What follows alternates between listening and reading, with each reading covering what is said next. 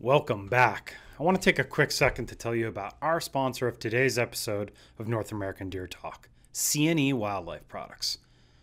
C&E Wildlife is a trusted leader in biotechnology for the cervid industry. They offer microencapsulated bacteria products that are research supported through Texas Tech University. With more than 30 years of experience and commitment to all natural probiotics, this product line continues to be a mainstay in herd management programs across North America. And the reason is simple. They are passionate about the cervid industry. They have products for elk, whitetail, muleys, red deer, and more, with products ranging from Fawn Paste and Electromax to Guardian Plus, Whitetail Energy Pack, Jumpstart, or their ever popular Top Score Extreme. They just flat out work. We've been a C&E Wildlife product user for more than 15 years. To learn more about C&E Wildlife, check out episode 54 of North American Deer Talk, a probiotics masterclass with C&E owner Sadie Horrocks, and give her a call today to start using the products we do here. Hey, it's the Deer Wizard, host of North American Deer Talk. I want to tell you about a great new advertising and research platform that we've developed for you, CWDbreeding.com. You know, as the deer industry continues to mature and develop around chronic wasting disease and its known genetic heritability, resources like CWDbreeding.com become essential tools for deer managers across the country making decisions about their herds. I really wanted a platform that excelled at hosting GBV and codon markers in a filterable and searchable manner, but I also wanted to have high quality pictures, videos, ages, scores, NADT numbers, and a whole host of other information to go along with that. This database puts everything in one easy to find location and allows you to access the industry's greatest genetic resources. I look forward to seeing all the great bucks that people have to offer in one easy to find location, CWDbreeding.com. Ladies and gentlemen, welcome back to another episode of North American Deer Talk. In the virtual studio today, we have TDA, Texas Deer Association Executive Director, Kevin Davis. Kevin, how are you today? I'm doing great. Thanks for having me. It's my pleasure. Before we get into the topic of today's show, I just want to take a second. Thank you all for watching on YouTube. We appreciate it. If you want to find our podcast, we are everywhere. We're on Amazon Music, Google, Spotify, Apple Podcasts. You guys know the deal. Make sure you go ahead and check us out there. So, Kevin, you got a whole bunch of stuff that's on your plate right now. I know it's a busy time. You got legislative sessions going on. We got emergency rules. We got all sorts of stuff to cover today. I want to start with a little bit of who you are, maybe some of your background story, because I think it sets a great context for some of the discussion that we're going to have today. You bet. I'm blessed to have a career with the Texas Parks and Wildlife Department for 27 years. I got to retire at the rank of assistant director of law enforcement. Just had a fantastic opportunity to work for the people of the state of Texas. When I got up there at headquarters in a leadership role, the first assignment I got from the executive director at the time, Carter Smith, was to improve relations between Parks and Wildlife and deer breeders. Well, it's kind of hard to improve relations without actually creating relationships. So I started visiting with the leadership of the Texas Deer Association at the time, and then going around and visiting with deer breeders, and made some fantastic friends. We worked together to create some policies. We actually included deer breeders in our policy development. We listened to their needs, and we actually did improve relations. And I didn't realize at the time, but it opened up a door for me in retirement after that, and I got a chance to come to work as an advocate for the deer breeding industry upon my retirement. Yeah, that's great. So there's and this is a little different in every state. So I want to touch on how the regulatory bodies interact with the deer breeding industry in Texas. Some states ag only. Some states are wildlife only. Some states are wildlife and ag. So you have two separate regulatory bodies. You got Texas Parks and Wildlife. You have the Texas Animal Health Commission. Tell me how those two interact with deer breeding operations in the state of Texas. Yeah. So Texas Parks and Wildlife has authority uh, over wildlife in Texas, and so particularly game animals like whitetail deer. Uh, Texas Animal Health has authority over livestock and exotic livestock in Texas, but they're also um, the veterinary arm, if so to speak, and they are the disease experts. So they have some authority over epidemiology of certain diseases within all animals in Texas, and then particularly livestock and exotic livestock. Okay.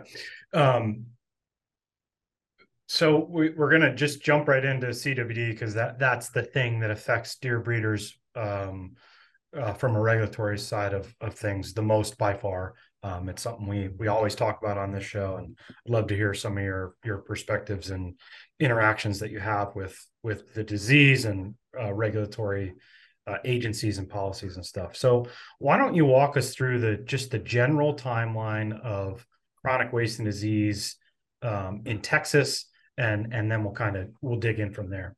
Okay, so Texas has been actively searching for chronic wasting disease since 2002, but they found it out in the Waco Mountains and free range mule deer in 2012. Fast forward to 2015, found it for the first time within a breeding facility, and then a few detections over a few years since then, and then in 2021 had a pretty significant finding with several facilities being deemed positive uh, during the spring and summer of 21. Uh, there were several issues at play there, but the biggest issue that created the biggest angst was the laws and the rules surrounding disease testing for movement uh, allowed for the banking of samples, meaning that sample could be taken at a certain point in time of year, but actually not submitted for testing until the report period was over. So they could sit on a shelf for a period of time. And unfortunately, one of the positive facilities uh, had done that. It wasn't illegal, but they had done that, and so it caught some folks up, and some disease was moved around unintentionally. In response to that, um, Texas Parks and Wildlife and Animal Health created a round of rulemaking, if you will, and that involved an emergency rule and then a long term rule. And basically, what they did was they moved the testing deadlines or the testing submission timelines from uh, no timeline to 7 days. So now, if you have a mortality within your facility in Texas, you have 7 days to get that test submitted to the lab for analysis. That's the 7 day rule is actually a very good rule. Banking of samples is not, it's not a good practice, and so we have moved in a good direction there with the 7 day rule. Additionally, though, what Parks and Wildlife did was they also said we're going to move to 100% model, um, meaning we're going to test 100% of our mortalities. And so in Texas, if you have a mortality within your deer breeding pen, you have 7 days to turn that test in. You have to catch 100% of your mortalities. If you don't catch 100% of your mortalities, there is a makeup equation, but it's very costly. It's a 5-to-1 anymore to make up.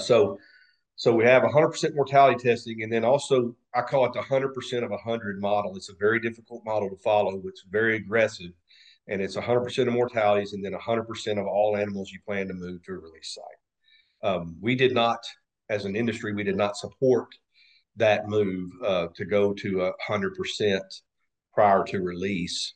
Um, and I think the reason we didn't support it is just how hard it is on the animal staff and logistics, and just it is a very difficult uh, regulation to follow at 100%. It's difficult.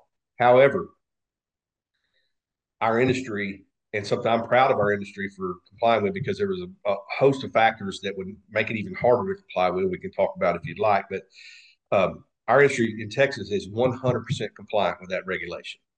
And so how that looks moving forward, or moving into today, is, we went over 50,000 tests without a single detection, um, on the antemortem side of things. So we were really pushing back pretty hard on that regulation, as it may not be needed, because if picture if you're flipping a coin 50,000 times to get the same result, it's pretty easy to assume that you might not need that regulation. However, in March, we got some real heavy news in Texas, March of this year, and 5 new facilities had detected CWD through antemortem testing. And that was in the middle of the legislative session, and our hearts go out to those families, and everybody involved with that. That's horrible news.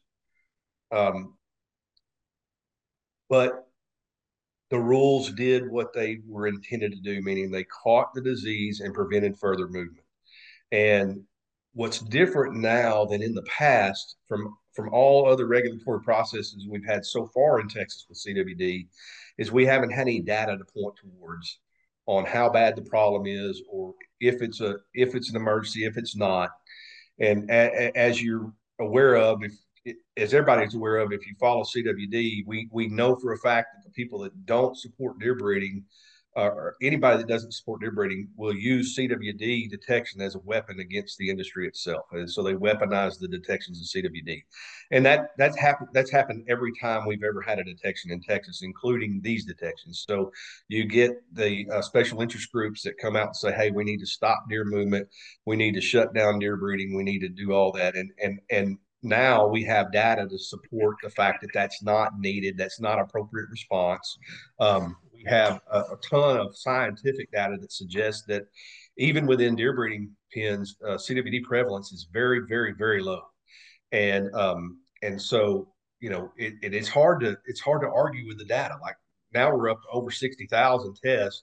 We have very few detections, meaning the problem is very, very minor. And I don't want to overuse that word, because it's major to everybody that's got CWD. Yeah, don't get me wrong there. That's horrible. But from a standpoint of, do we have CWD running around all over our herds in Texas? That the answer is no. And scientifically, no. And so, I think that what I want to point out about the progression of regulation of CWD in Texas is we're at a different,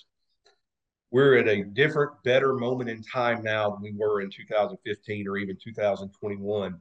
We have much more data now to support the fact that the rules are working as intended, and wholesale change is not needed, particularly not emergency rule change. So I just want to recap a couple of those items. So from you had some detections in 2021, this emergency rule and then long-term rule for live testing was put in place. You go 2 years basically, do 50,000 live tests, no detections, and then you start to find a few just in this past year or so. Why? I mean, do you have a sense of, are they using the live test as a way just to, obviously, you want to use it to find the disease, but is there any outside of that, are there benefits to it in its detection, right? So like you have a positive that you find, obviously you're stopping the spread of the disease, but like what happens then? I mean, are we still in eradication mode or depopulation mode? Like, where do those herd plans go, or what are you seeing on that end?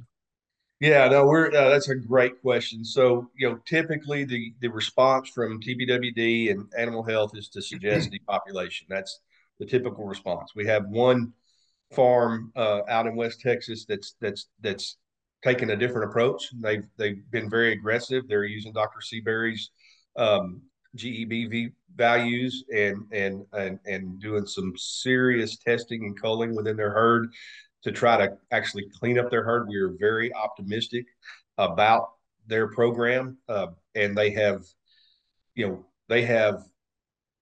tested their entire herd.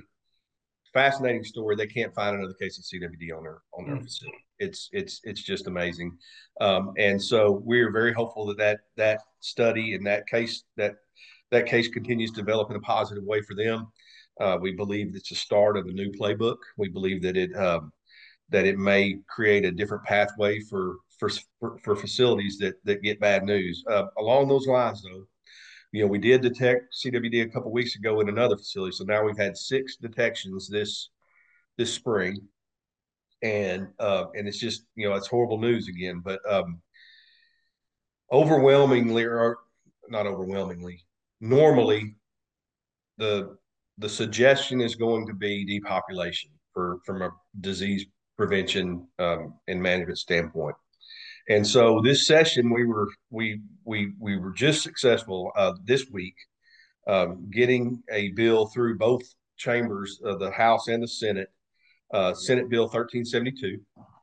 And what that bill did was it shifted the burden of the cost of a depopulation back to the state of Texas instead of the permitted breeder. So in the past, a breeder's gotten bad news about CWD and been told that depopulation is the method that it's going to be taken, and then being told, hey, we're going to leave you a bill when we're done too. And it's a heaping on of bad news. And so, the TDA, its leadership team, its lobbyists, have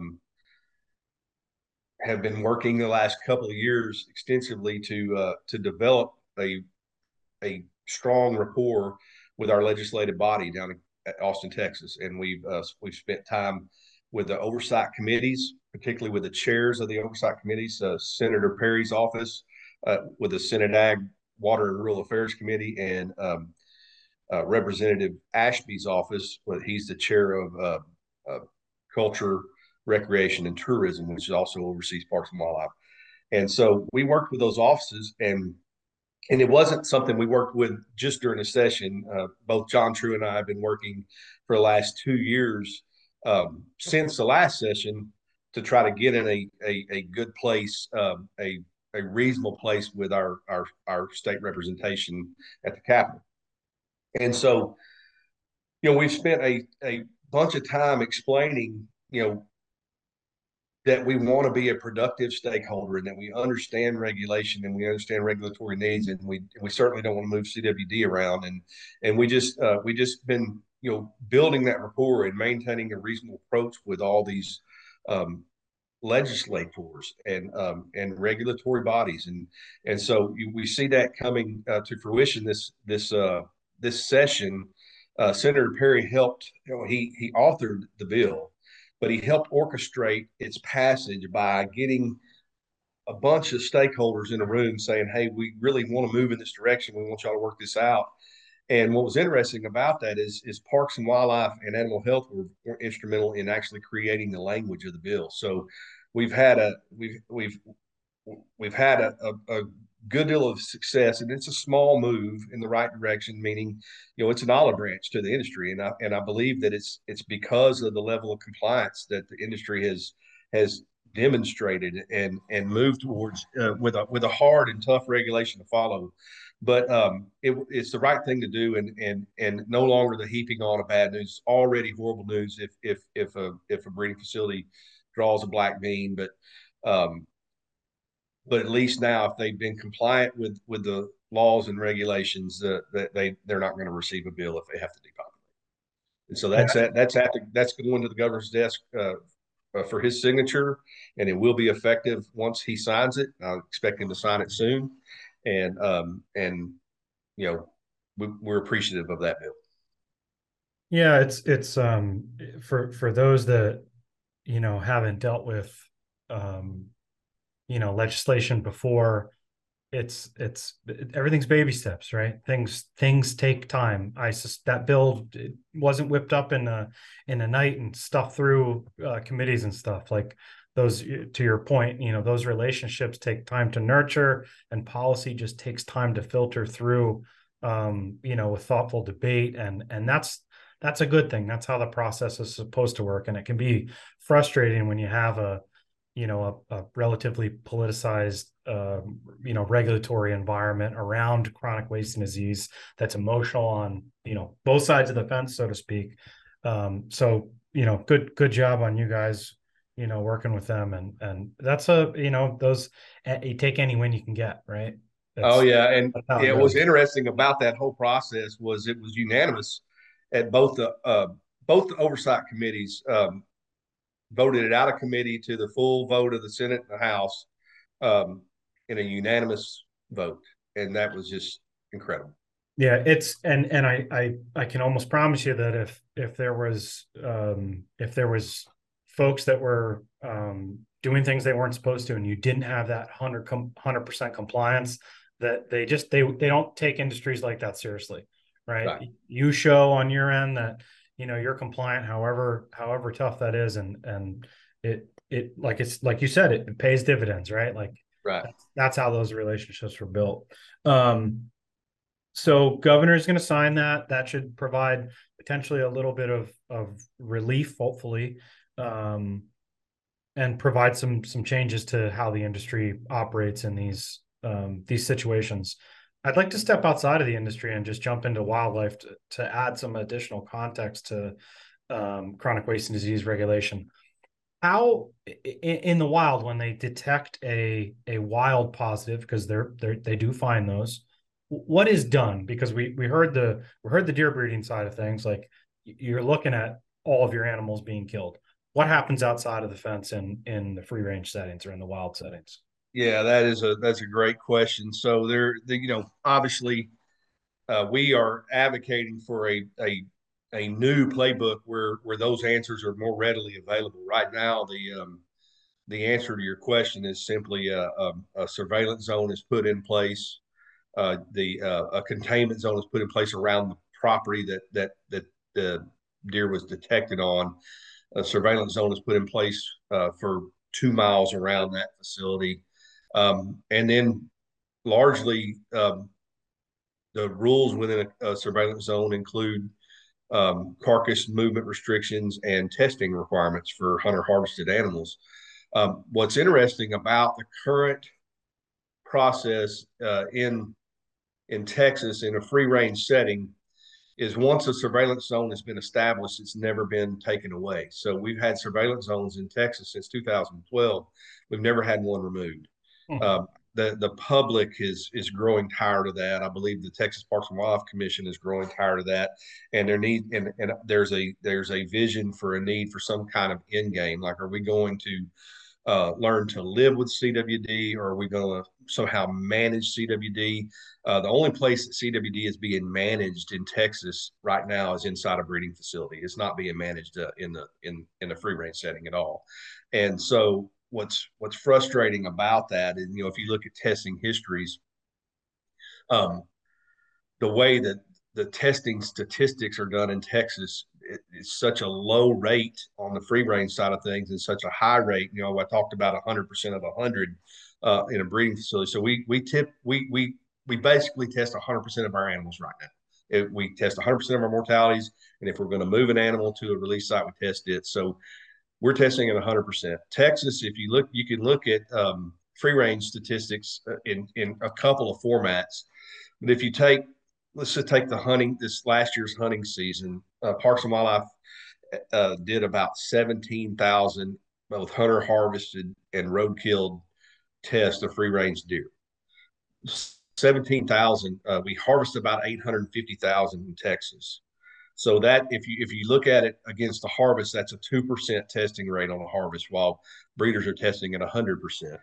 Um, so if you look at that, um, obviously at 100%, you're gonna detect the disease more often than when you're testing at 2%.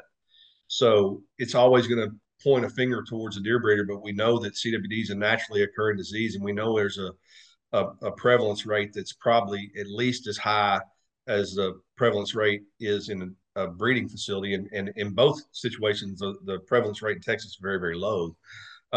But the way the testing is set up, it's always going to point a finger to well, the detection is going to occur in a breeding facility first. But it's even a little more skewed than that if you really want to take a closer look at it, because 17,000 of 817,000 uh, sample size of 850,000 uh, harvest size is one way to look at it. But if you look at it against the population data, we're talking about 17,000 out of 5.7 million deer.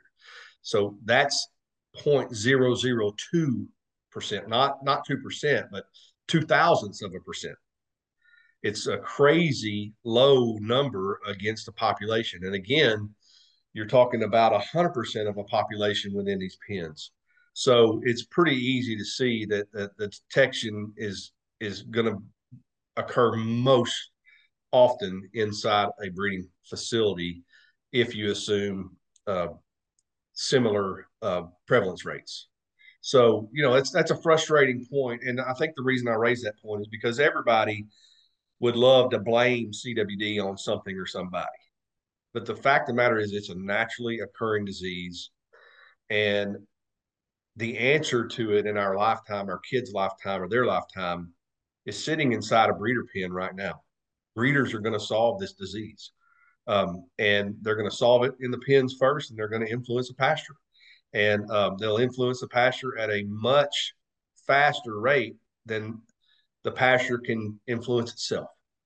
And you can take a look at that across Texas. And when you look at the fact that land is fragmenting in Texas at an unreal rate due to population increase and airship change and everything else, but you know the average release site size in Texas, the median release site size in Texas is 500 acres or less, and so there's always going to be a need to influence the genetics in those smaller pastures, and deer breeding is going to be needed by hunters in Texas from now on.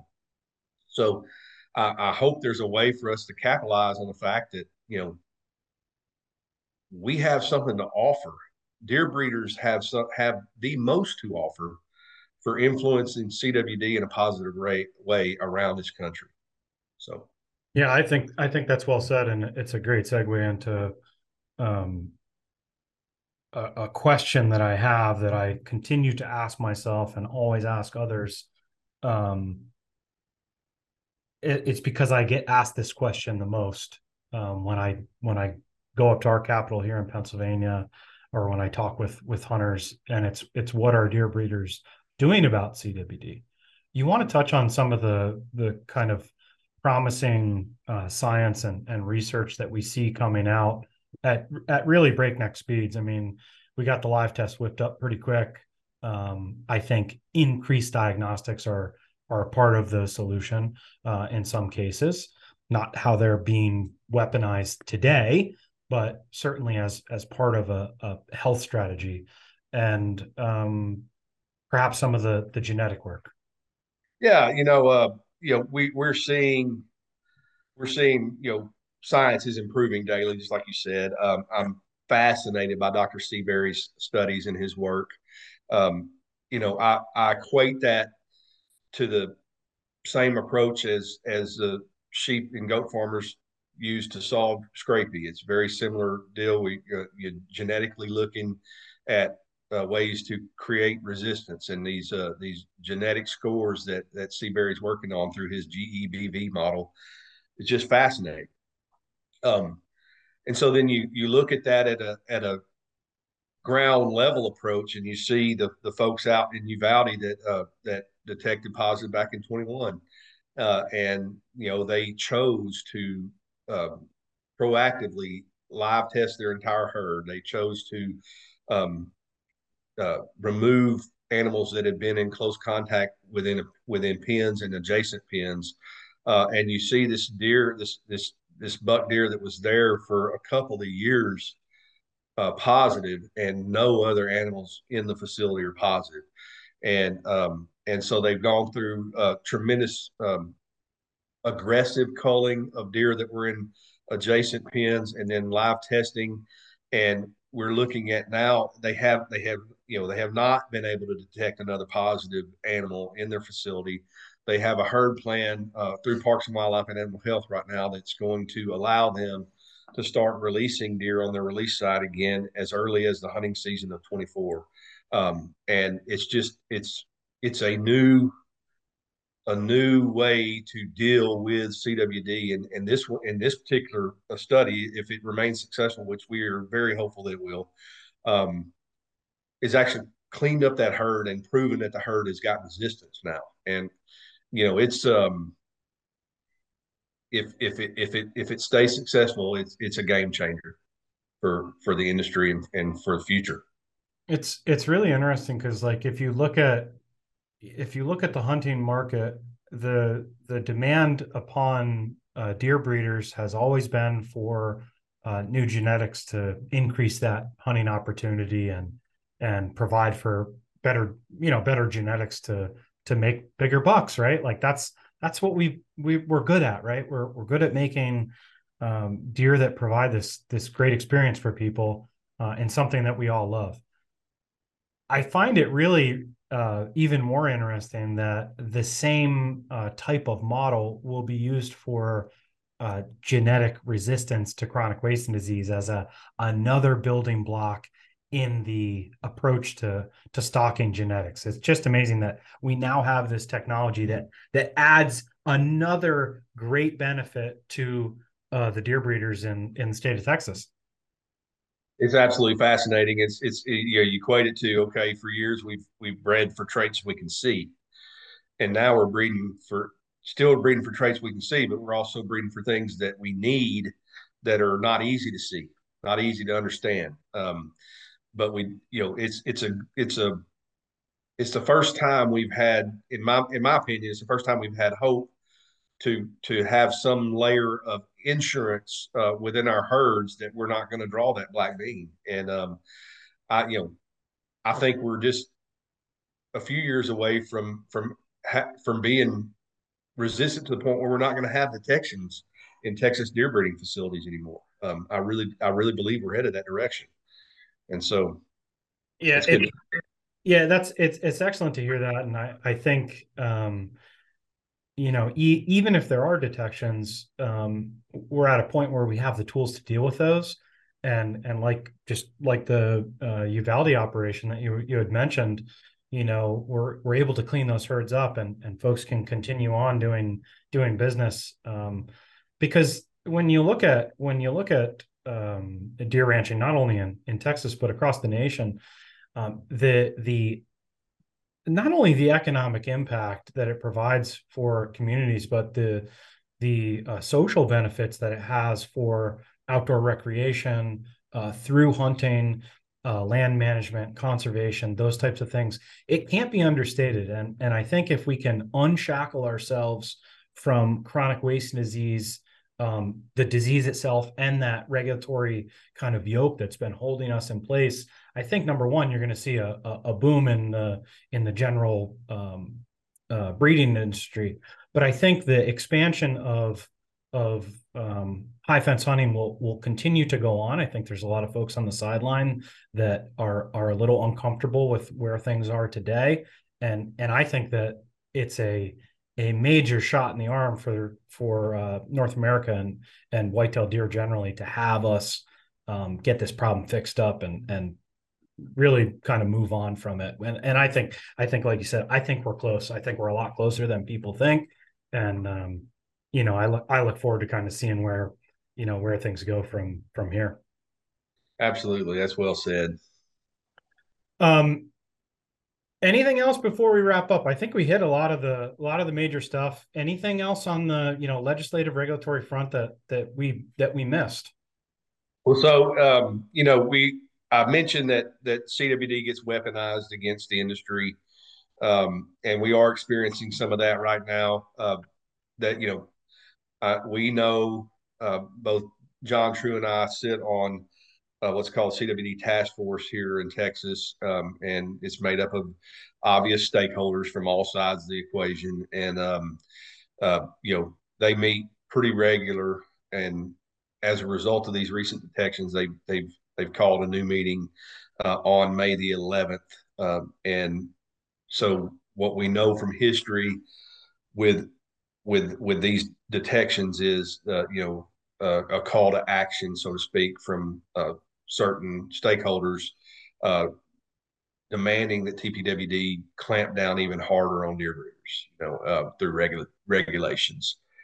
We know that they have written letters requesting harsher regulations or more stringent regulations. We have rebutted those letters with data that we have, but we are basically going to that meeting on the 11th knowing that there's going to be a proposal for some level of rule change. We don't know exactly what that looks like, but we continue to advocate through through our lobbyists, through our representation on the various advisory boards, and just through our relationships with the commission and with staff at the regulatory bodies, and then with members of other organizations.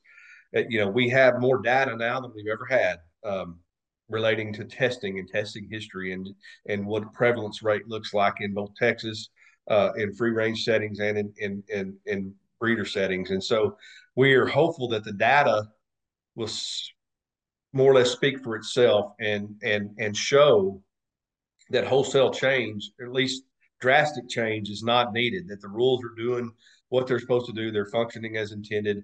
And what's interesting about the discussions we've had so far is we get a lot of head nods. We get a lot of, that makes sense. We get a lot of, we've had a tremendous amount of support from state legislature. As you know, we've sat down with every office that has any level of oversight on our industry and said, hey, the rules did what they're supposed to do, and 100% agreement that that's what's happened. And so, we're carrying some momentum into these discussions that we're hopeful will will keep will allow cooler heads to prevail on discussions about regulatory issues. Kevin, I appreciate you coming on today and chatting about this stuff. I always joke with guests, like, I hope one day we can come on and maybe talk some deer and some hunting, as opposed to talking about chronic wasting disease regulation and politics. But with that said, I appreciate you coming on. This platform is always open for you guys, and again, I appreciate the work that you guys are doing there. Keep it up. I appreciate you, sir. Thank you very much. With that, stay tuned for another episode of North American Deer Talk.